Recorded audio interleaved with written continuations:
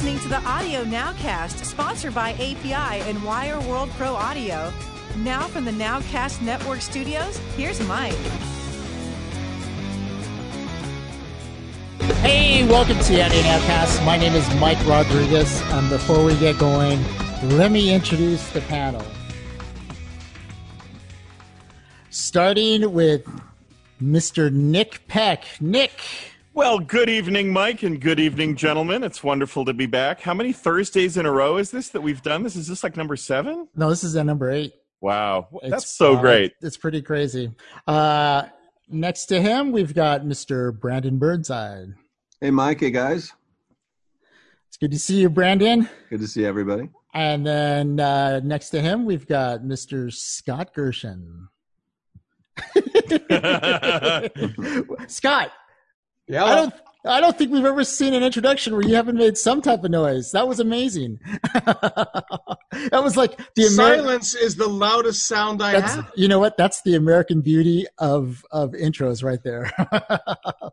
And then finally, the Iron Man of the Audio Nowcasts, Mr. Rob. I've been to 204 podcasts. Arbiter. What is up, Mike? What is up, everybody? Wow, Rob, you sound really good. You sound like FM DJ good. All right. And the crazy thing is, that's how you normally sound, you know? It's the magic of the RE20, a fantastic new microphone. Hey, so this is going to be a really fun episode. We got a lot of fun stuff to talk about. But before you say anything, I have a confession. It actually led into a really good topic of discussion. So normally it takes me about an hour and a half to set up for the podcast, mainly just to get in the right headspace and to, get the logos on all the screens and just, set my mic up and the whole thing. And today, because of some things that I was doing, I had 28 minutes to do it. Like, to reconfigure the studio to get everything going. So I was just like, psh, psh, psh. And actually I only had 18 minutes because I like to be on 10 minutes before in case people want to sign on and test their mic or their video camera or whatever. So I was rushing the whole time, and it gave me a great idea for a topic that I want you guys to answer. And I call it Minutes from Disaster. I want you guys to tell me a story about one time where you've either come to a venue, 30 minutes before you had to get on, or you got your assets for something and it needed it like in 10 minutes. Like, what was the closest call that you've ever had to do? Or maybe you had more than one of them. And I'll start with you, Nick. Is there anything you can think of? Oh, I have a long story if you want to get in. It's a pretty amazing one. All right. I've never told this story before, but it's really good. So, give us the pseudo-condensed version of it. The pseudo-condensed version is I was in a hippie jam band that was touring the West Coast, and we were coming back from Missoula, Montana, and we were playing the big final show of the tour, and it was at this. It must have been Eugene, Oregon, but I think it must have been Eugene. And it was the biggest venue in Eugene, and it was St. Patrick's Day, right? So that we knew that it was going to be this huge thing. And the ersatz manager that we had was, pumping this up to be this big, massive thing, right? So we're driving to the gig, and a gasoline truck turns over on the freeway, blocking the entire freeway, right?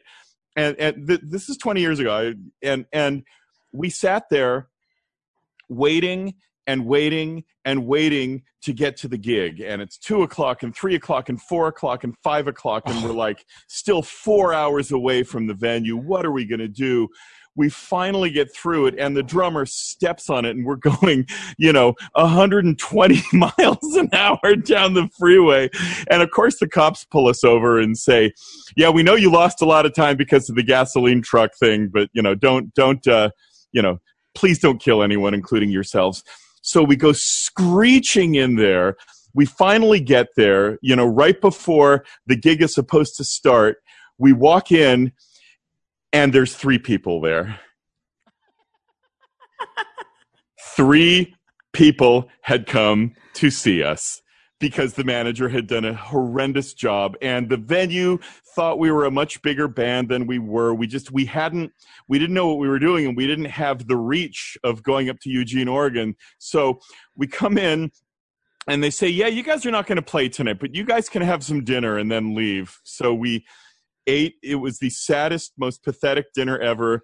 Went back to the hotel room, and all I remember from that is that the drummer proceeded to drink as much as he could so that he could then vomit, which he did. That was the end of that story. Yeah, I don't know if that's minutes from disaster or minutes in disaster. There's so many ways. Much disaster in it. There's so much disaster in it. So that was the end of the band, by the way. Brandon, what about you? I mean, I can't think of one, but I have many. Every day in the trailer world, working at Trailer Park, was everything in the 11th hour. It's not uncommon for the client to be like, oh yeah, you guys got 2 weeks to work on this trailer. Then you get a call at 5 p.m. Oh, hey, they changed that meeting to 9 a.m. tomorrow morning. So can you guys do this overnight? So it's like, that's happened many, many times. And it's been just a rush to do what should properly take you a day in like an hour, nonstop. Wow. Scott, how about you? God, there's too many. One that was kind of fun. When I was younger, I was in a tour band, a band called Up With People, and we played a small little town in British Columbia called Golden, British Columbia. And, we had a full truss system and the whole bit. And, and it was 100 people on stage and lights shooting out and the whole bit. So at one point we were finishing a finale, not the end of the show, but a big kind of mid-show kabang. So we're all doing, everything's going, music's going, all the lights go black. And the whole town went black. We blacked out the whole town of Golden, British Columbia. And then, you heard everyone stirring. So we tried to figure out what to do. So at that time, everyone grabbed their Bic lighters in the audience and the whole place lit up. And we grabbed all our acoustic equipment and we finished the show as an acoustic. Wow, that's pretty cool. So that's actually instead of minutes to a disaster, that's like minutes to an amazing performance.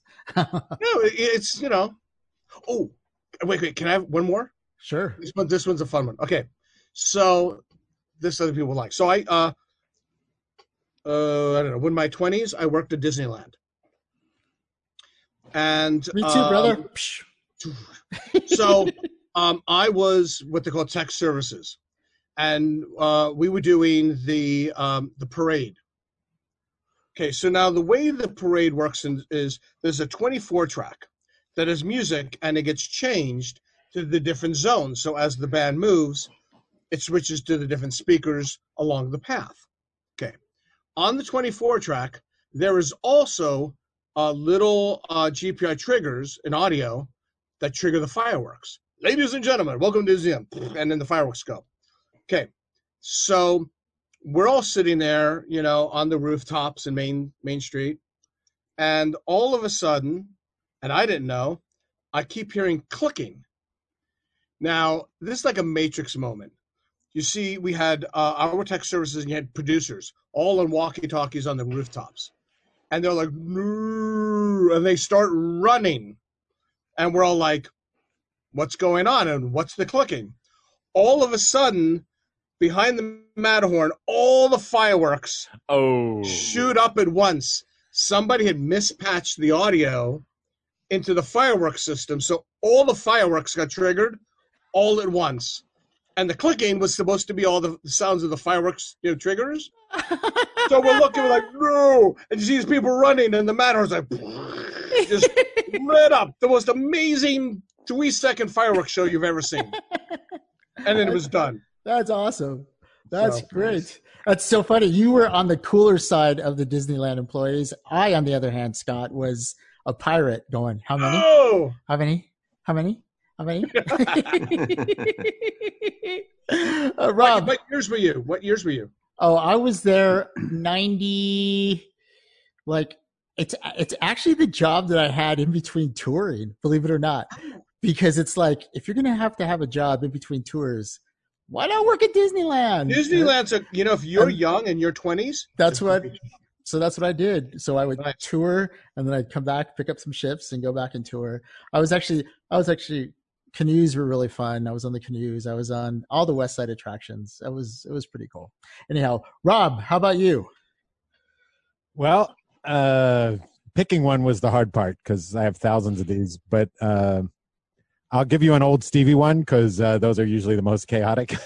And I have one that predates, I think, when you were with us. And actually, I should point out, I don't know when this is going to be released, but yesterday was Stevie's 70th birthday. Wow. I remember when he was 60. Holy Mac. Yeah, no, turned 70 yesterday. And you want to hear a really weird coincidence? Yesterday was also the 35-year anniversary of me meeting him and starting with him. Wow. So as of yesterday, May 13th, it's a major day for me. As of yesterday, I've been in his life for exactly half his life. Wow. Pretty weird. That's pretty incredible. And we had a great moment yesterday. I texted him and reminded him about all this stuff and wished him a happy birthday, and I never heard back. So it was really a warm celebration we had. It was a Stevie How does he read text messages, Rob? The phone reads them to him.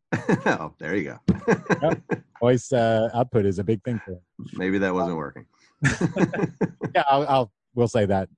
That's why it was different than the other 10,000 texts he hasn't returned lately. But anywho, but here's the story. So, and nothing with Stevie was at the last 30 minutes. I mean, 30 minutes was an eternity. Everything was, the last frame of the 59th second of the 11th hour, But here's one. So in the early days when I was touring with him, all the backing tracks used to be on an Otari 1-inch 16-track tape machine. Were you ever on those tours, Mike, or was that before you? No, I was way frame. We were all digital when I got there. Okay. So this is a couple years before you were there. So it was probably late 80s. And all of his backing tracks were on Otari 16-track. And nothing was lip-synced or anything like that. It's just that, some of the samples, we didn't have reliable samplers to carry back then. And for a lot of the orchestral stuff, it was easier to carry tape than an orchestra in some cities. So we would have these Otari 16-track tapes, and what they had is they had a white piece of leader tape that you would line up to the playhead, and then you could figure out at what point you had to hit play to be in sync. Now, a lot of these tapes had a count-off, so you would just you'd hit play, and then in his earphones, Stevie would hear, 1, 2, 3, 4, and then Overjoyed would start or something like that. And a song like Overjoyed's a good example because it had all those nature sounds that, really had to be on tape. So one of the songs that we used this technology for was Part-Time Lover. And the thing with Part-Time Lover is he didn't want the tape to count it off. He wanted to count it off. So he wanted to go a 1, 2, a 1, 2, 3, 4, and then Part-Time Lover would kick in. And so I had to figure out, okay, when do I hit play? If I line up the leader tape, when do I have to hit play so that it lines up with him counting it off? And I figured it out. It was the last 16th note of beat 2 of the count off. So every night it was like this. I'll clap where I would hit play. So it would be a 1, 2, a 1, 2, 3, 4. And I got so used to hitting play right there that anytime I hear somebody count, I actually hear that like pre-beat 3 thing in my head. Okay, so that's the way the show went. And we did it that way dozens, if not hundreds of times. Well, one night I was setting up the Otari and the tape snapped. Leader tape snapped. And the show was already going, and Part-Time Lover back then was the big hit. This is the late 80s. So He was ending the show with Part-Time Lover. So we've been through the whole show. Everything's gone fine. I load up the Part-Time Lover tape. We only had one of these tape machines, so I was constantly changing tapes. I load up the tape, and the leader snaps. And I realize, oh, no, someplace I have tape to fix this, adhesive tape, but I don't know where it is. So I'm crawling around in the dark, looking through the rack, trying to find the adhesive tape. I end up finding the tape, repairing the leader, which I'm doing in the dark. I didn't have a cutting block or anything. I'm doing this all just like on the floor of Madison Square Garden or someplace. I don't remember where it was, but it was some huge venue with a huge crowd. And I remember as I'm getting up from the floor, he starts the count off for Part-Time Lover. So I had literally like a second from when I fixed the leader to line it up. He was already saying, and here's the one you've been waiting for, or something like that. And I'm lining up the leader to the playhead. And literally, it was less than a second before he then went, a 1, 2, a 1, 2, 3, 4. And I remember hitting play, and it started, and it was fine, and I just fell on the floor. I basically listened to the whole thing from the floor. Because once I hit play, I didn't have to do it. But that was the closest I ever cut it. That was nightmare. That's pretty incredible. I mean, the tour stories are the ones where you're like, there's no turning back. It's like a giant live, baby. Yeah, it was the ocean liner that's just going to go forward. I'm going to tell the story of you just add one thing to that, then you tell your story. If you remember in those days, I don't know if you ever witnessed this, but back then, if there was a technical screw up, Stevie would then invite you on stage to explain to the audience what went wrong. I got called out once or twice for that. So there was a huge incentive not to screw up, because if something screwed up, he'd say, stop. Rob, come out here. Tell people what's happening. Okay. That's hilarious. Sorry to interrupt. No, that's okay. No, actually, I've told this story on the podcast before, but it's talking about cutting it close. It was the closest I've ever had to anything, even broadcasts. And I've had some horribly short, like, scary moments. But when I toured with Stryper and I was the drum tech, and Robert Sweet had all his drums were triggered. It was all electronic. There was no acoustic anything except his snare drum, which was acoustic and it triggered also. So anyhow, we're playing the biggest show over at the old Ritz, Madison Square. I mean, in New York by, it was the Ritz. They called it the old Ritz anyhow. It used to be Studio 54 basically. And so they're doing a ton of press. Everybody's going to be there. And,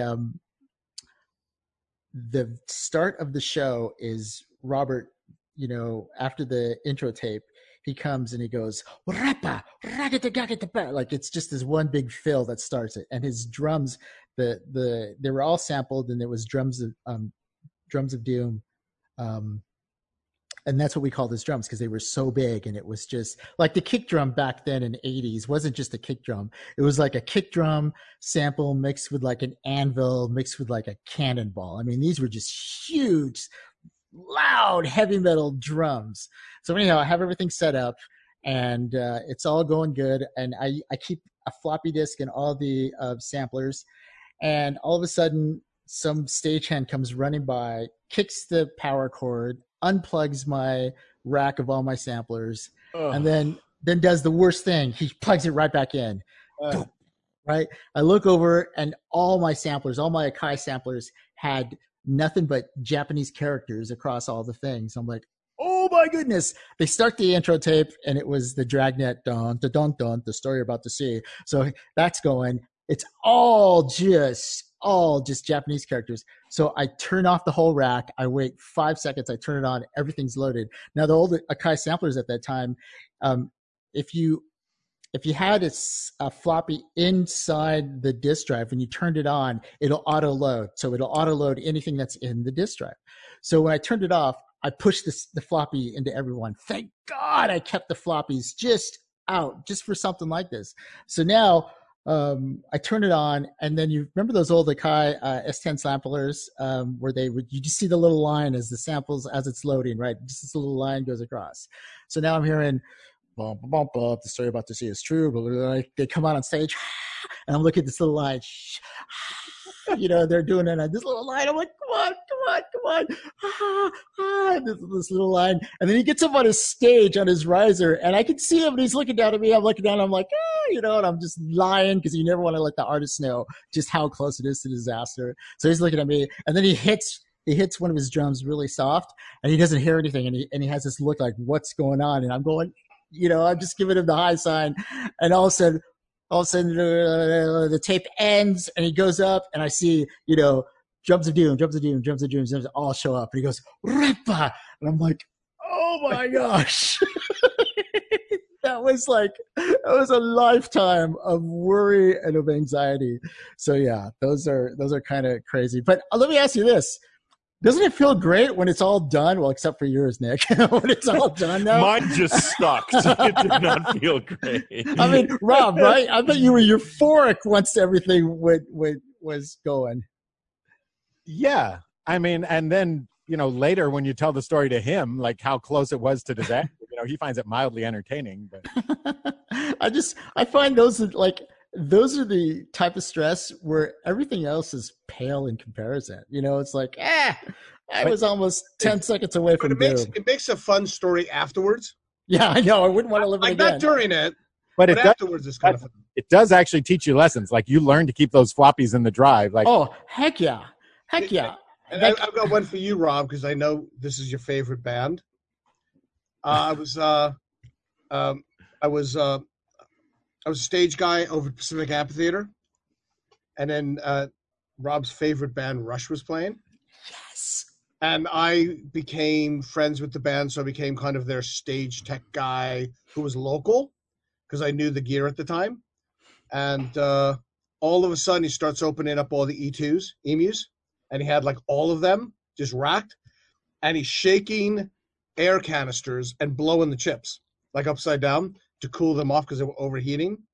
So he looks at me as fast as you can, spray, because Geddy Lee is starting to do Rob's favorite songs. Did it work, Scott? It did. No, the whole concert. We're just doing that. We used to have to do that on tour with Emulator too. So it was a short time period, but yeah, that really. Yeah. That's crazy. Well, hey, listen, those were awesome stories. We're going to move on, but yeah, that just the whole getting ready for the podcast side reminded me of that. Like, oh my gosh.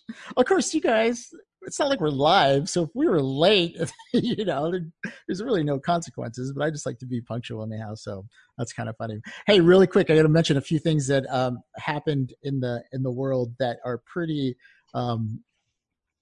substantial. And the first thing is, Unreal, Epic released their Unreal Engine 5. And if you guys haven't seen that demo, go after the podcast and look at the Unreal Engine 5. It's incredible. It's running on a PlayStation 5, and it's incredible how amazing the graphics are. Like, we're talking real-time rendering with volumetric lighting of millions and millions of triangles, not even they said 100 million polygons per statue. Yeah, so just real time, and that's with lighting and texturing and everything. I mean, volumetric lighting, volumetric lighting is what makes something seem real. If you look at your room, it's not crystal clear. Even in a room that you're at right now, there's a little bit of haze, there's a little bit of atmosphere, there's a little bit of something that's happening. And inside, outside, especially in nature, things like that. It's really difficult. It was actually, not anymore apparently, but it was really difficult to do because you have to take into surfaces and bounce and reflections and things like that. Anyhow, they're doing this all real time on the PlayStation 5. It's pretty incredible. Anyhow, and the reason why I mentioned that is because part of the demo, they talked about their audio engine, which is based on convolution reverb, and they have all this convolution reverb, and it has all this stuff. And here's what I'm thinking. I'm thinking they got this amazing freaking technology for rendering, and they're basing it on convolution reverb, which right now, that's probably the most sophisticated thing we have for reverb, but that is so weak in comparison to what they're doing on the graphic side. Because the thing about convolution reverb, especially, on impulses, it's reverb based on the impulse at that one spot. So like you're in a cave, right? And they do a convolution reverb and you get the impulse for a cave. So here's a cave. It's the spot where that mic was to get that impulse. Right. As well as I do, you move around, especially in large spaces like that, the reverb changes. Sometimes it's more, sometimes it's less, especially if you go to nature, because nature, not everything is reflective as you may think. Sometimes like sand soaks up a lot of audio, dirt, like granite, hard surfaces like granite, reflect.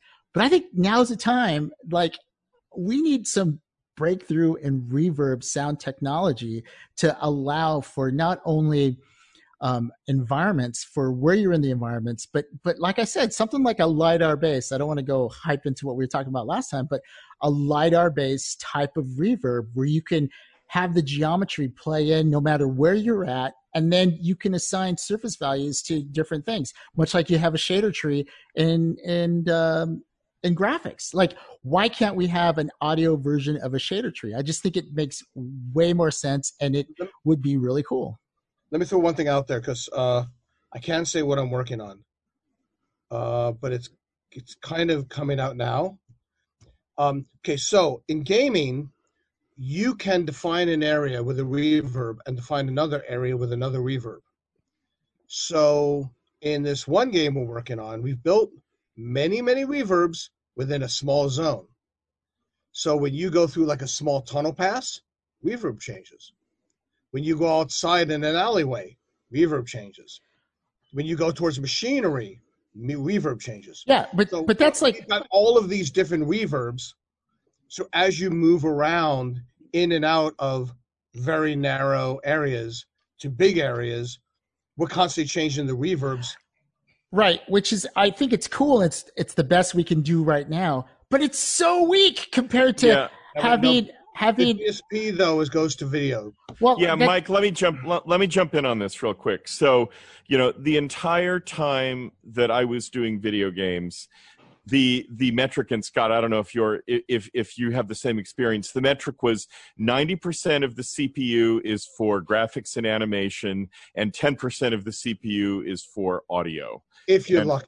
And so it's because of we've been fighting against this forever. It's because of the fact that everybody sees graphics and people know graphics, but that doesn't mean, that the average person knows enough to be able to understand that, to quote my ex-boss, sound is 50% of the motion picture experience, right? If I can just add to that real quick. Sure. There's two I'm going to be very generalistic. Some games are on PCs for Steam games and stuff like that. There's no DSP for audio. So it's a whole different set of dynamics. And then you've got dedicated platforms like Xbox and PlayStation that directly have dedicated computers. There's stuff with Atmos and all this stuff. What we're finding is all the video games I'm starting to do these days, everybody's playing on headphones because they don't want to disturb the rest of the house. So instead of being a big PA systems and 5.1s and all that, they're all sitting in a corner somewhere where the kid or parent or whatever, and they're all playing the headphones. Which makes my point even more valid, because I was going to say, because we're on headphones, you want to, that's a place where you could really make an advancement and make a direct impact on the game. For instance, I'll tell you, I like shooters. I play Call of Duty. I play all these different shooters, right? You hear the footsteps and all that stuff. They come up. You hear the guy. When you do multiplayer, you hear the guy come up. And it's, they try to, make the reverb. It's convoluted. It sounds a little different here and there. But you're missing so much of the atmosphere of the whole place. And not just what's happening around you, but what's happening in other rooms. All I'm saying is, if we could nail something where you can get a realistic, dynamic reverb going no matter where you are, I think that's not only going to be the most amazing thing people will ever hear, especially on earbuds, but I think it's going to really up the game. For video games, I think that's where, because graphics are going to get so great, they're going to be so good, and then where are you going to go? Well, let's go to audio. Right. Audio could add so much more, and that's all I'm saying. It's good now. There's nothing wrong with it. I totally agree with you. The hard thing is, people buy a new TV every 12 to 18 months. They don't buy a brand new sound system. Well, it doesn't even have to be a sound system. I'm talking about headphones. I play all my games on headphones. And that's why it's crazy. But on headphones, you notice it even more. Like when you're playing without headphones and you're playing through like a stereo system, you have the room to work with you. So the room that you're in kind of adds to the whole reverb layer. But with headphones, it's here and you don't have it working for you. That's why it sticks out. Go ahead, Brandon. Well, hold on one second. Brandon? Yeah. I was just going to ask, what do you guys think that technology would look like? Because we're talking about a recording technology, I'll tell you what it'll look like. It'll look like, we mentioned this for podcasts. At least I did. It would be some type of LiDAR based, you take the data because you need the spatial data. So you mix the spatial data with some type of mathematical analysis, like a convolution reverb does, but it would be like a floating convolution reverb that can generate its own impulses with programmability as opposed to a real impulse. People have done stuff though with basically taking the mapping of the environment and working out real-time spatial stuff. And it's great until it's so CPU intensive that... You know what? I agree, but there was a time where rendering 100 million polygons was just not real time with volumetric lighting. And NVIDIA needs to be able to have an audio component to their massive graphics chips, because it's not the computer isn't doing it; it's the video card that's doing all the calculations. So we kind of need to go back to a sound card, in theory, that is a massive DSP and it would make sense to have that on a graphics card, at the same time that the GPU is there. You're absolutely right, Scott. Yeah. Mike, the thing that I would say to add to that is throw out any notion of convolution. Throw out any notion of, you are playing back recordings of a space and then trying to make it work through there. I think to get to what you're talking about, we're talking about a physical modeling system. We're talking about something with continuously changing parameters in which the system knows the volume of the space and it knows the surfaces of all of the space. And as you said, it's able to calculate rays just the same way that the GPUs are calculating light rays. It's got to sound good because right. That's the problem I found when I was doing VR. Everybody was starting to come up with these new audio things. And the reality was it might be accurate, but it sounded like shit. Right. Well, that's true. Let me ask Rob, let me ask you a question. All right. Tell me the flaw in my thinking. So let's say you have this reverb that we're putting together and you have this little spot that occupies a space, and judging by all the LiDAR data, the space you're supposed to emulate. Now it has to make the calculation for the reverb at point A. Now, as soon as you move to point B, is it possible mathematically to not have to recalculate every single time, but to use some of the calculations that you did at this spot and just change the ones that you need to over at this spot? Maybe to a small extent, but not mostly. I think the main problem is that there's so much math involved with this. And if you think about it, the majority of the sound is not necessarily the space it's in, it's the sounds themselves. Right. So that's why it's much easier to focus on great multi-channel recording and how do you play them back than it is to get into crazy heavy math because you just don't have the processing power for it. So, I've fought with that before too, where you're dividing up CPUs between picture and sound, and people don't realize how important the sound is. But the problem is the sound these days is good enough. Like the audience is not clamoring for better sound; they're clamoring for better graphics. Whether you like it or not, you are 100% correct. All you guys are correct. I just think that if any of the companies really want to jump to the next level, audio is a place that could really take it. What'll happen is eventually somebody will come up with another graphics processor where they have so much power that they just throw an extra DSP chip at sound, and all of a sudden sound is super powerful. But as important as sound is to games, I don't think sound is ever going to drive the gaming market compared to picture. Same thing with televisions. Like people don't go into a store and listen to the TVs. Well, you know what though? But I don't buy that argument because you can't judge. No, because it's not for sale. Hey, hold on 1 second. I don't buy the argument that we haven't heard it, so you don't know if it's going to happen or not. You don't at the market. There was a fight when stereo came out. Though no one's going to buy stereo. Has proven. Look at MP3s. The market has proven that people care about convenience and price much more than they care about sound quality. Most people can't even hear the difference, and things have gotten so good that even the worst thing you can buy these days sounds pretty good. So it's a battle. I mean, you can fight it as much as you want, but the reality is, in the last few decades, dating all the way back to vinyl, people care about convenience and price. And I can see that. I think what's going to happen is you're going to get an NVIDIA, you're going to get some company that has already experience with DSP, and you're going to have to develop a super DSP audio chip. If you can develop a product, it'll be a byproduct though. They're not going to set out to say the secret to the next gaming system is incredible sound. They're going to say we have this incredible picture and we've got so much DSP left over that now we can do 5 times the sound processing. But I will say that what I am noticing at Best Buy is more of the TV companies are trying to get better sound bars and sound solutions. So true. You're 100%. The thing is, you don't need another TV. I mean, I have a 2K TV, looks amazing. 4K is still 8K. There's nothing being made on 8K. Yeah. So, but they need to find a reason for you to keep turning those TVs around, which is why I believed that as the console goes away, because there is this might be the last console that people buy, because you can do certain things online. I believe all of those console technologies are going to move into TVs, and there'll be OEM deals with LG and all these things. So then you have to buy a new TV to get the latest, coolest DSP, yada yadas, and with audio, and now it becomes a component. I mean, becomes a whole package, and that's why every 12, 18 months you buy a new TV. Right. It's just, and people will go crazy for smart TVs and all the, built-in functions and all that. But they're not running to the store saying everything in our life is great except our TV doesn't sound good enough. Like no one is running to Best Buy.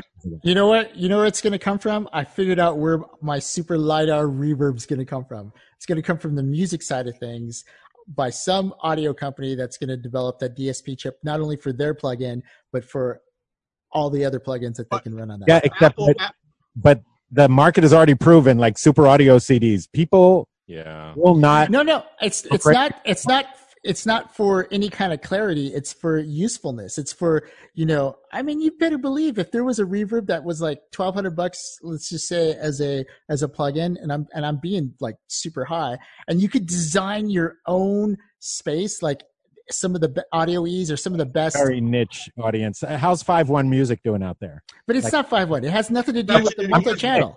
I'm just saying every gimmick that has come along like that, most people, I'm not saying us audio geeks, but most people think reasonable stereo is good enough, and they're happy to listen to 128-bit MP3. Right, but this is a plug-in to make music. This is not this would be a tool. This would be another reverb tool. This is to have. But like Amazon Studio came out, and everyone went, Atmos! Oh my God, Atmos music out of a single. They put it in the kitchen, and it does sound wide, but you're like, what? People go, ooh, it's only $300. It's cheaper than Apple's, yada yada. I think there's room for innovation, and I predict something's going to come down the pipe like this, because audio definitely needs a shot in the arm. And you heard it here on the Audio Nowcast. But Apple, by the way, just bought Next VR. Wow, that'll be interesting to see what happens. Hey, Nick, were you going to say something before we move on? I was trying to. There were so many things to jump in there on. Basically, so you're saying that like a Universal Audio or some other, hardware, software, pro audio manufacturer would have the next generation version of the of the tool that Rob has, for example, in which they're able to put incredible Shark processors on it to be able to do all that stuff, and then they have to design all of the software to be able to make use of all of that. I agree with Rob. I think that it's a really niche market, and it has to be something. It has to be something where an NVIDIA or some huge gaming company, where that sells hundreds of thousands of cards, rather than a Universal Audio, has to make it, and they have to be convinced that that's the next big thing, because they have to be able to have something competitive. I agree, but I think it could play out as a chip, and they could always license the technology. If it's that good, it's only going to work if it's that good. And obviously the financial parameters have to make sense. But all I can tell you is that if there was a hot new reverb out there that did amazing things that we haven't seen before, that can create, even in stereo, create these amazing spaces, for sure, sign me up. Well, we'll move on. We'll see how it goes. And if anybody out there steals my idea, well, just mention the podcast. That's all. Hey, so last week while we were doing our little podcast, we came up with a great idea, which was show and tell, because we were all waiting for Rob to show the most beautiful drum machine ever, which was the Linn 9000. And believe me, that is one gorgeous drum machine. And so we said, hey, why don't we just bring some gear to show?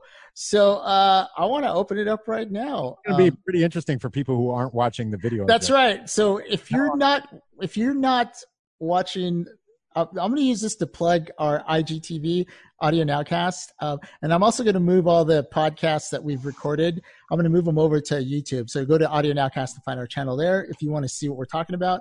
Or you can catch us on Instagram TV at Audio Nowcast. That's our handle. So either way, YouTube or Instagram TV, you'll be able to see what's coming up. And this will be really fun. So, hey, guys, who wants to start? Who wants to start the little show and tell and show us a piece of gear that you brought? Should I start off with the piece of gear I couldn't find last week? Yes, please. Let me move the mic out of the way. By the way, I have two little bits of show and tell today. That's all right. The one thing I got to say is I am amazed how much heavier all this old equipment is than I remembered it being. Yeah. Everything because I was going through closets and stuff. Everything weighs twice as much as I remember it weighing. I think we got used to things being made out of like wood and iron and. It has nothing to do with your muscles atrophying due to age, Rob. It's just that they became denser over time. No, these things weigh a ton. I don't know how we put up with it, but let me show you a poster child from last week. Oh man, if it's a DMP7, I'll be so happy. I was going to try to find the DMP. Yes! Yeah! Look at that thing. Come on. How gorgeous is that? Wow. That is beautiful. He's holding up a Lin 9000. And what did that go for in the day? Like a car. They were about $5,000, I think. Yeah, they were pretty expensive. And Rob, tell them what the sliders are there. The volume and the, well, I won't say it. You tell them. No, you can tell them because I can't point. The volume is one of the set of sliders, and is it tuning the other set of sliders? What's the small one? Panning. That's what it was. And the volume, I think, can become tuning. But yeah, that was, you're looking at the father of the MPC, basically. That it came from that marriage, kind of started the whole thing. Let me see if I can show you the back. That thing it's huge. Huge, and it weighs a ton. Look at that. Individual outputs for each channel. That is amazing. That is. Do you still have the Waveframe? Yeah, I still have 3 waveframes. Wow. Yeah, but they're too big to bring in here. But yeah, so there's your original Lin 9000, probably circa what, 1980. 86? Yeah, probably. I would say, yeah, maybe even later than that. That was like the last big hurrah from Lin. Check out, shows that it's in the 80s. Check out the colors of the Lin 9000 logo. Oh, yeah. It's turquoise and pink. It is so... That's Miami Vice. Look at that triangle. That is like... You can get... You know what? And the other thing was, and I just now remembered, it's also a sequencer. Yeah. It's also a sequencer. Yeah, and actually Martin used that drum machine and the sequencer a lot. I remember when I first showed up at his studio, he had one of those that he used in the House of Stone and Light album and a couple other songs. So yeah, that was a big deal. You know what? I can tell you one other super quick last minute story that involves the Lin 9000, because these things used to be a nightmare, especially before the floppy drive. They used to have to use a cassette tape. Oh yeah. And I was once doing a show with Stevie, and it was when Ray Charles was being inducted into the Kennedy Center Honors. And there were actually very famous pictures of this because it was at the Kennedy Center, and Ray Charles was on stage, and Ronald Reagan was sitting in the audience. And when they died, I think I told the story a long time ago, when they died within a short time of each other, a lot of the news stations showed pictures of that moment when Ray Charles was on stage and Reagan was watching him from the audience, because that's one of the few pictures they had together. Well, I was setting up Stevie for a performance to honor Ray Charles, and we had the Lin 9000 with a cassette tape drive, and I had loaded up the song. I think it may have been Part-Time Lover, actually. I had loaded up the song from the cassette drive and then walked off the stage. But then right before Stevie went on, I saw that the screen, this little LCD screen here, watch it like a hawk, instead of saying whatever it had to say, the tempo and stuff, It was just all black rectangles. I could tell the screen had crashed. So I crawled out. I was wearing a tuxedo. I remember crawling out on stage to reload the cassette tape. And Quincy Jones was the MC, and he was standing on stage, and he actually pointed over at me because the whole audience, including Reagan, could see me on my knees loading up this 9000. And Quincy Jones, to make a joke, said, "Ladies and gentlemen, Kraftwerk." Back into last week's show a little bit.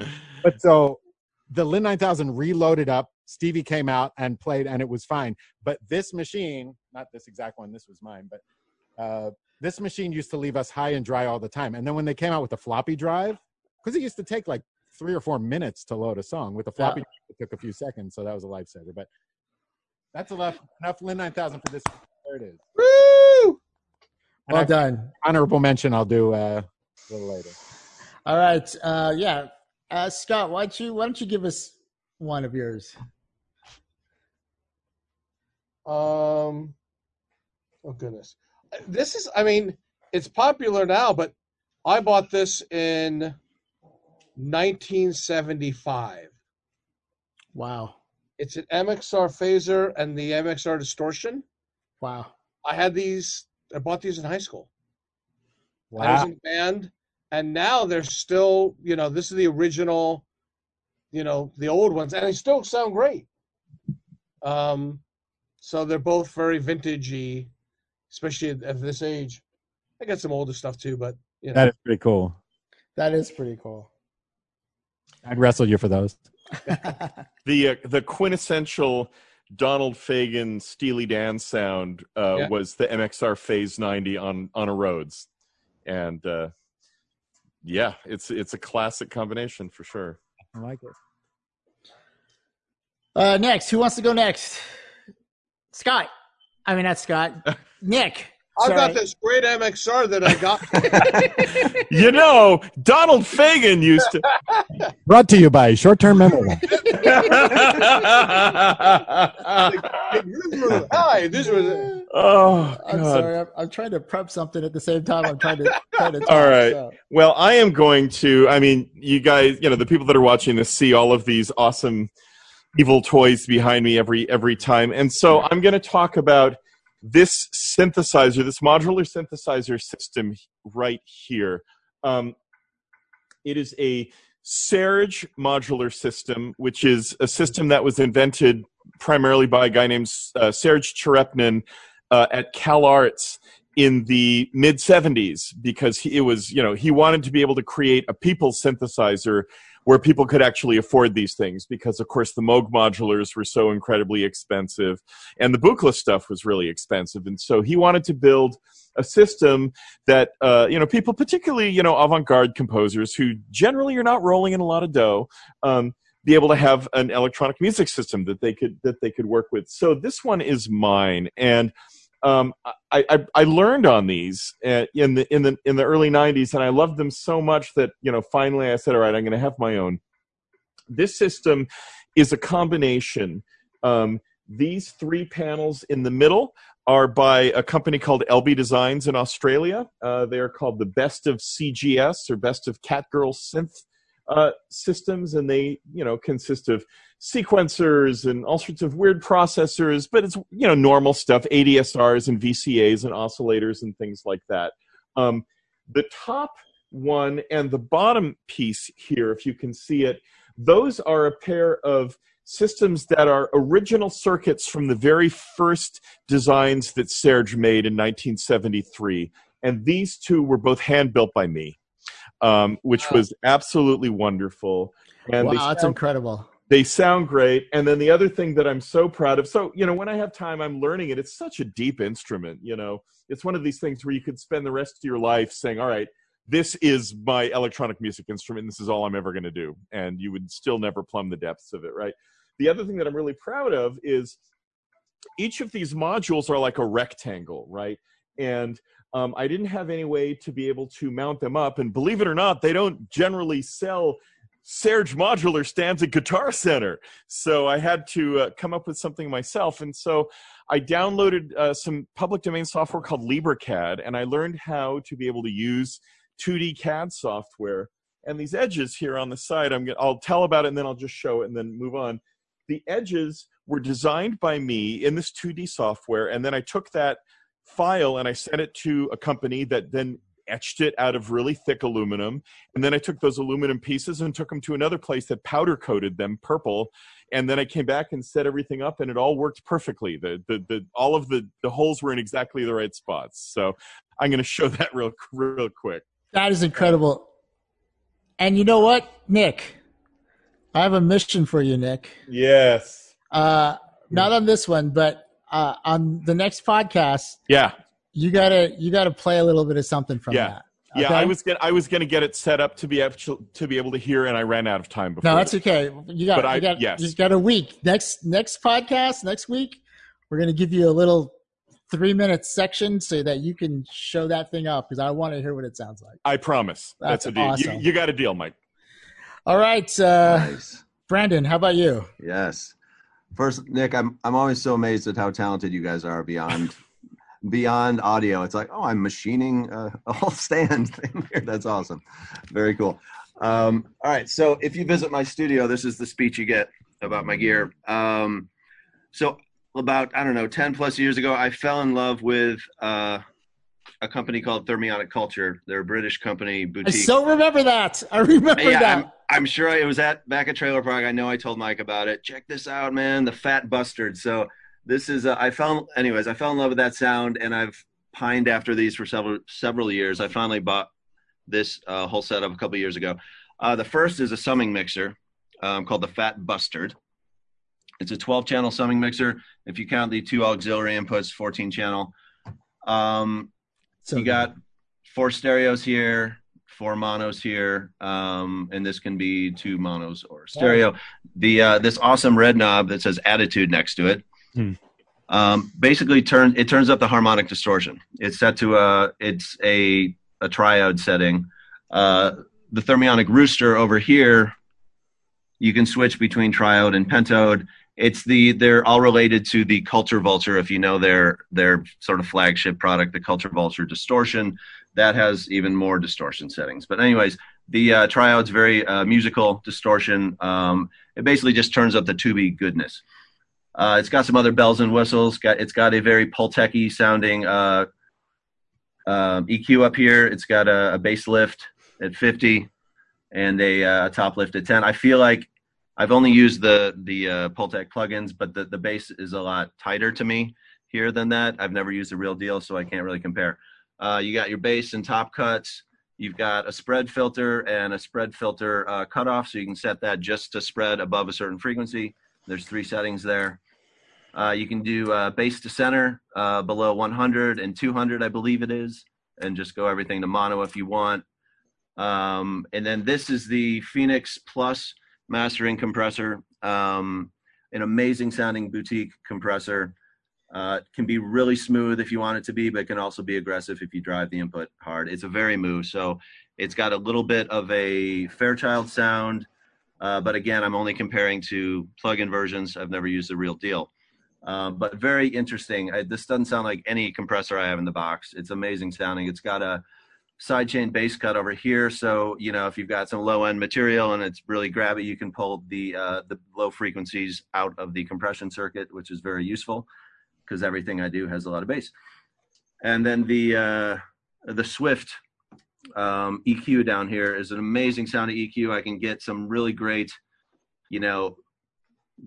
definition in the upper mids and highs without being harsh. It's like it brings out a lot up there without being harsh, and just overall really nice sounding EQ.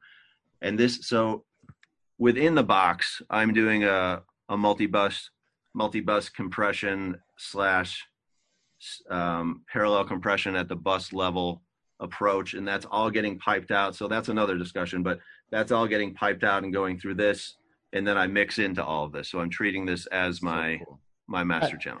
That is fantastic, and I love the 3124s. Do they still make that stuff? Oh, Mike sold me these, by the way. Yeah, Scott. Yeah, you can buy. Yeah, they definitely still make these. These are. The company is in business. Yeah. Brandon, I have a quick question for you. Yeah. And that is, when you're running everything through that whole chain, does it become too transformery and too tubey, or does it work to have, because think about it, every part of the signal chain, you're adding more and more and more of that incredibly awesome stuff. I'm just curious whether it becomes too much after a while. What do you think? Oh yeah, if you the way I'm using it on a master bus is very different than if I'm routing individual instruments into it. I'm using very moderate conservative settings here. I'm not usually hitting the attitude on a full mix. It makes the bass a little, if you put distortion on a bass, the wrong kind, it can make it kind of a little mushy. But on the full mix, I'm using it very mild settings. But on individual instruments, I will crank the shit out of some of the stuff, and you can get some very aggressive, very nice sounding stuff. Works really well with electronic stuff, especially synths and stuff going through here. Just in the box, soft synths through here. Now you've got a really cool sounding analog type thing with the control of a soft synth.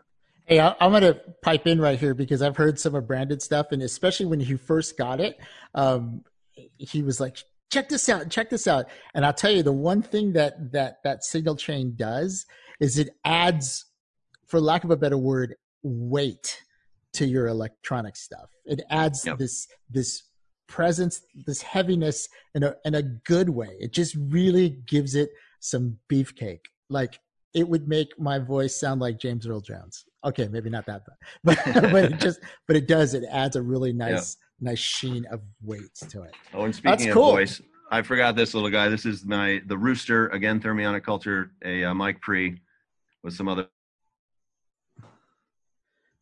A vocal. Well, great. You dropped out there, but we got the Rooster part. All right. Well, we're gonna move on. I'm gonna do. I got one to. Rob, were you gonna say something? Go ahead. Do yours. I was gonna show mine. So, I got to give a little backstory. Back in the day, this was about 14 years ago. I was really into alternate controllers and different types of ways to make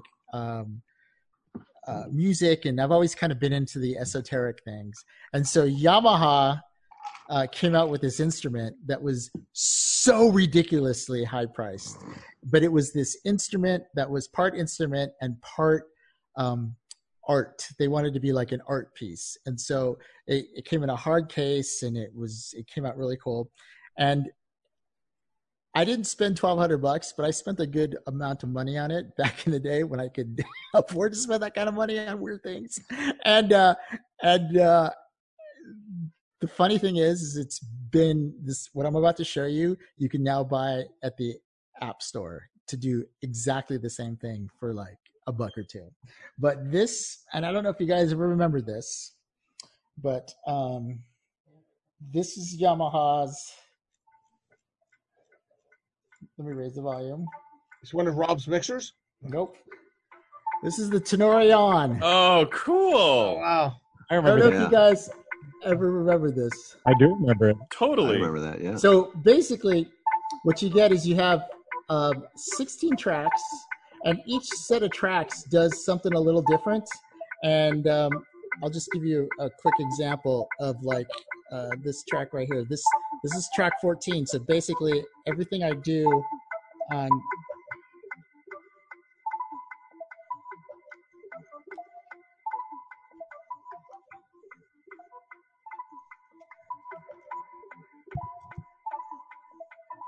so see all those little dots falling? So you can set the dots to fall. That's awesome. Okay, so I know it sounds like a bunch of cacophony right now, and I can just clear it like that. But the cool thing about this is two things. Number one is it has MIDI out, so all the controllers you can assign to your own instruments. The other thing is you can put your own samples into it, so you don't necessarily have to have all just the beeps and the boops. It could be samples, it could be whatever you want. And what year would you say it's from? This is from 2006, 2007. And this is the kind of piece that literally I bought it, and to say it was buyer's remorse. But you're finally getting use out of it tonight. Yeah, to say it was buyer's remorse, it wasn't as powerful as I thought it was going to be, because think of technology back in 2006, right? But it was kind of cool and it looked good. But recently, I just started getting into this and started like learning how to program it. And let me turn this off really quick. And it's just been really fun. And I'm like, what a fun little piece of gear to, just to have, just to mess around. And they came out with in about 5 years afterwards, they came out with a version where you didn't have the lights on both sides. Because see, on this one, I have lights on both sides. And it has a little control screen right there. Oh, wow. And it only has lights on one side. But I'm really glad I got this, because it's gonna, this is one of my cooler pieces. And when I have it out and people look at it, they're like, what's that? And I go, oh, I'll tell you what that is. And I want to buy it. and I let them, Exactly. It seems like it's a perfect coronavirus. I can't sleep. It's 3 in the morning, and I'm freaking out about the world coming down around my ears. So I'm going to turn on the Tenori on with no lights on and just sit there and zen out with it. Totally, that's exactly right. And you can save songs in that, but I've never saved any songs, and I've probably made the most amazing music, every 9th time that I play with it, and it's just like, well, this has just kind of gone into the ether. It probably also rates as the most annoying thing you could bring on an airplane. It's so true. Well, it's so funny because I like watching the IT Crowd on Netflix. I don't know if you guys seen it, but anyhow, there's a scene where the guy walks in and there are a bunch of super nerds, the IT department, and he has one of those that he's looking at. I'm like, yeah, that's the Tenori on. Anyway, Mike, does that have a randomizer of any sort? Oh yeah, there's all kinds of ways to randomize. Like there's one track where you just literally hit different parts of the screen. And by the way, the screen is a major scale, and you can change whatever scale you want on it. So you just push the buttons, and then it'll randomly just switch between whatever button you push. So it'll come up with some really random stuff. So there's some. And as far as the range of synth noises, is it all just basic sine, waveforms, or what is it? Yeah, it's all their basic sounds, but it's MIDI-able. So you can assign it a MIDI track and send it out to whatever you want. I have the case and I have all the cables and everything. And Rob would be proud of all the stuff that I have. I even have the manual. Nice. Hold on. Look at this manual that. Wow. This thing is serious. Mike, do you need a computer editor to be able to change, say, the scale? No. Or is that all stuff that you just do on it just by pushing different buttons? Yeah, just by pushing different buttons. And they have a little control screen, and it has an SD card slot. Oh, so wow. This is how you bring, stuff in and out. Wow. So this card slot, this is a, I'm going to show you the card. Wow. Secure 2 gigabytes. 2 gigabytes. Oh my gosh. That's hilarious. That's the one that came with it too. So that's hilarious. That's so funny. So can I take you on one last trip down memory lane here? Absolutely. Not even going to give it an introduction. It's from about the same era as the other toy. Just going to hold it up. I doubt Brandon is old enough to have suffered with this thing, but everybody else.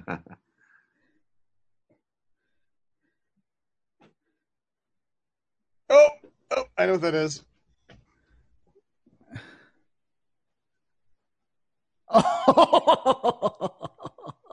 Wow. Oh, God. The Roland MSQ 700. 700. Hardware sequencer. Yep. That was the big deal at one time. With MIDI and DCB on the back, because you never know which standard's going to take Joanne. Oh my goodness. This was my first hardware sequencer. This is definitely mid-80s. That's mid-80s, and it was really expensive. For me, at least. Yeah, oh yeah. It was not cheap. That's awesome. Hold on, I'm gonna hold it up. I'm gonna switch to speaker view really quick so people can see. As Rob's arms fall off. Yeah, by the way, this is also twice as heavy as I remember it. And they're all like made of steel, it's like it's made of iron. Yeah, you can put it down, Rob. That's great. So I thought you'd like that. This was actually sitting near the Lin 9000 in the. It was in the history pile along with the Lin. They're sort of from the same era, so I figured you guys would want to see it. And I'm sure some of you have horror stories with this thing because I certainly do. Yeah, that was one of those things that, for one thing, sync. That's all I can say is sync. Oh. Sync back in the day that's a podcast in and of itself. Yeah, just trying to get pilot tones to line up and just trying to get stuff that was supposed to sync up, and when it just would not hold sync, like you're like, what is going wrong? And it's not just Roland. Let's not pick on Roland. No, Yamaha was working on its own stuff on the other end of the they all had problems with it. Yeah. And I remember having to do things like taking the sync tone out of a drum machine or whatever and EQing it so that other equipment would be able to hear it clearer. Like, do you remember having to do that? Like time codes and EQ them? And yes. That's when the reason I'm gonna mention a piece of gear, and everybody's gonna go, and that's the Adam Smith, the Zeta. Oh yeah. Yeah. When they came out with their Zeta module, and everybody was like, "Oh my gosh, it all works now!" Against Lynx, remember? Yeah. So it was like this. Yep, the Lynx. That's another huge one. And the Lynx was actually the cool thing about the Lynx was the fact that it could control the machines. It just wasn't a synchronizer. You could set your ins and your outs, and especially I remember doing laybacks with the Lynx, and you can do more than one machine at a time. And yeah, that was a big deal. I had both. The Adam Smith was amazingly fast, and it was once it worked, which was not the easy thing to do. It was better than anything. The latency when you hit play, it just moved, and the Lynx you hit play, and it was like and go. Yeah, that's true. You're 100. I remember that. You really had to be a scientist back then. Like, even though you were spending a fortune for the equipment, that was like half the battle. Then you actually had to get it to work. To program the capstan and everything in Lynx, everything it was in hex. Yeah, it was crazy. Hey, listen, we're going to have to wrap this up. What a fun podcast, man. This is really fun. Great stories. Love to see the gear. We're going to have to do some more gear. So plan on bringing another piece of gear next week. This is really fun. And I think it'll be something we'll try to do. Hey, one thing that I wanted to answer a question. I had a listener who was asking how long we're going to be doing this, the weekly podcast. And I just want to reiterate, we're doing it as long as we're in the stay-at-home order out here in California where I live. We're going to do it every week. And for two reasons. Number one, I mean, what else am I going to do on a Thursday night? But number two, if you listen to our podcast has been around for 14 years. If you listen to the very first episode to where we are right now, not only is it a podcast of just some really fun conversations, but we really cover history. In our early podcasts, we talk about the switch from going from CDs to going to the iPod. And then we also talk about from the iPod going to the iPhone. And we cover a little bit of history along the way as audio has basically grown up. And you hear Scott, back in the early days, Scott's talking about the movies and things like that. And then he gets into gaming and getting into VR. Everybody, but everybody's kind of developed. And then when Nick came on, and then he came from, doing his own sound recording and all that stuff. And he came in, and now he's hitting it, and he was, doing all the virtual all the app stuff with Disney, but now you're going back to his roots and stuff like that. And even Brandon, even some of the stuff when Brandon first came on, some of the early stuff. So if you listen to our podcast, you're not just listening to a bunch of guys talking, you get to listen to history. And that's what every once in a while, I'll go back to an old podcast. I will cringe, mind you, but I'll go. And it's just really interesting to hear some of the stuff we talk about and growing up with some of these things, especially when we talk about like the closing. I don't know if you guys remember this when we were talking about the closing of record stores, like Virgin closed and Tower closed. And that was like, man, it's almost like mourning an old friend. But anyway, that's one of the reasons why we're going to keep podcasting through this time, because it's a really unique time. And I think in history, we're just going to remember this as a pretty historical moment in the world. So as long as we're under that stay-at-home order, we're going to do the podcast. Funny story, Mike. I just had to explain to my 8-year-old son what an iPod is the other day. What? Oh my gosh. Vintage iPods. It's vintage now. It's so crazy, but it's so true. I have one sitting around somewhere. Yeah, I've got a couple. I've got like 4 of them somewhere. the little micro iPods and the nano iPods. So great. They were so good. They were so good. But now you realize my iWatch has more memory than some of the earlier ones. So it's kind of crazy. Anyhow, anybody really quick before we go want to plug anything before we sign off? Anybody working on anything new? I'll just say that I just finished episode 9 of Mrs. America on Hulu. Woo! Done really well. So yeah, I've started it in Labor Day in a different era of the world. No kidding. I've been on it since the early September, and we finished our creative tonight. That's fantastic. That's fantastic. And it's great that you finished it on Zoom, which is even more amazing. You started off in this big Atmos room, and you end up in... That's an amazing story of how we did it. That's great. All right. Well, if nobody else has anything to say, I've got. Go on. I'm going to go crank out some sick beats on this Lin 9000. I'm very proud of the fact that I just sent off 20 face masks to a fire department in Wisconsin who needed it. And tomorrow I'm sending out 8 face shields to a dentist office up in Marin, where they don't have any face shields to be able to keep the dental hygienists, safe. And I'm just continuing to crank. That 3D printer is going 24/7, and it makes me feel really good. Oh, that's fantastic. That's great. Well, really quick before we go, how great was the Linn snare drum sound when you pressed it? Like, seriously, when you just said the sick beat on the Linn 9000, that electronic snare drum sound where you compress it just a little bit to get that beef on it, that's like one of my favorite snare sounds of all times. Do you remember? Oh, this thing weighs a ton. Had the hi-hat decay slider. Oh, playing hi-hat, you could open and close the hi-hat, the electronic hi-hat. That is the Linn 9000. Did it have the repeat button, or was that just the MPC? Yeah, it had the repeat. So you could hold down, and this is one of the things that Stevie was amazing at in the real world. In the early days of this, you would hold the repeat button here and press the snare drum pad, and it would go rat, and it was pressure sensitive.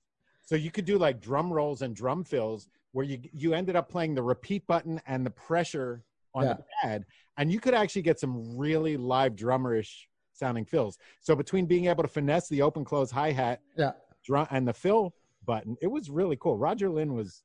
What do you think today has replaced it? Just the MPCs. I mean, this was the grandfather of every MPC. Is it the MPCs and the Machina? Is then a descendant of the MPCs. I mean, the Linn 9000 and the early Linns were the original. This was the first one that was a sequencer and a drum machine. Yeah. Hey, I'll tell you what, MPCs are still kicking. Akai literally just released a brand new MPC Live 2. So they're still around. I bought, like, last year, although I sold it because I wasn't using it because it didn't have any arrangement, but I bought the Force, the Akai Force, and that was incredible. It's just the most amazing live thing. So there's definitely a good, they spawned some really great machines, standalone drum machines. And what's interesting is that Roger Linn is still. Is that Akai or Machina? No, this is the Machina. That's the Machina. The latest version. All right. Yeah. Go ahead, Nick. All I was going to say was that Roger Linn, I mean, you can see how musical his hardware design was then, and it still is. He's now working on the Linstrument, which is, an exceedingly supple, MIDI controller that can do so much stuff. So it's very clear what his through line of, thought, musical thought, and musical design has been over the decades, right? And it's actually, that's one of my lusting pieces of gear that I'd love to get that I can't do right now, is that, because I've actually played at the NAMM show, and it's just really cool and really fun. And you can just think musically in different ways. And we're going to have to do it. We'll do a little discussion on playing music on alternative controllers and things like that, and how it just really spawns creativity. But anyway, that was awesome. Thank you so much, Rob, for that. That just made my day, just to see those old the old Linn 9000. That was just really awesome. So borrow it, we can work out a deal. You know what? I would borrow it just to spend an evening just playing on that thing, because it's super fun, but it's super unreliable too. So you can trade it to Rob for the Tenori On. No, you could, for the price of the Linn 9000, that was like $5,000, and this is like $200. You could buy like. Another thing, remember, I think we talked about it a little last week with the Linn 9000. There was that guy Bruce Farrat who did the modification. Yes. This one doesn't have it, but if you look at a Farrat version on the back, he actually put a switch, like a sampling switch, on every one of these cards. So he figured out how to retrofit this thing to be an individual sampler per pad, and did a hardware mod so that each one of these sound cards had a sample button on it. Yeah. It's one of the most ingenious things I think in my entire career I've ever seen. Genius. They were just genius at that aftermarket thing. All right. Well, that was fun. What a great discussion right there between goodbye. So from myself and all the guys, thank you so much for listening, and we'll catch you next time. We love you, Joanne. Thanks for listening to the Audio Nowcast, sponsored by API and Wire World Pro Audio. The Audio Nowcast is hosted by Mike Rodriguez and features a panel with Rob Arbitier, Bobby Osinski, Scott Gershon, Nick Peck, Diego Stucco, Brandon Birdside, Martin Page, Bobby Summerfield, and maybe a guest or two. We'll see you next time.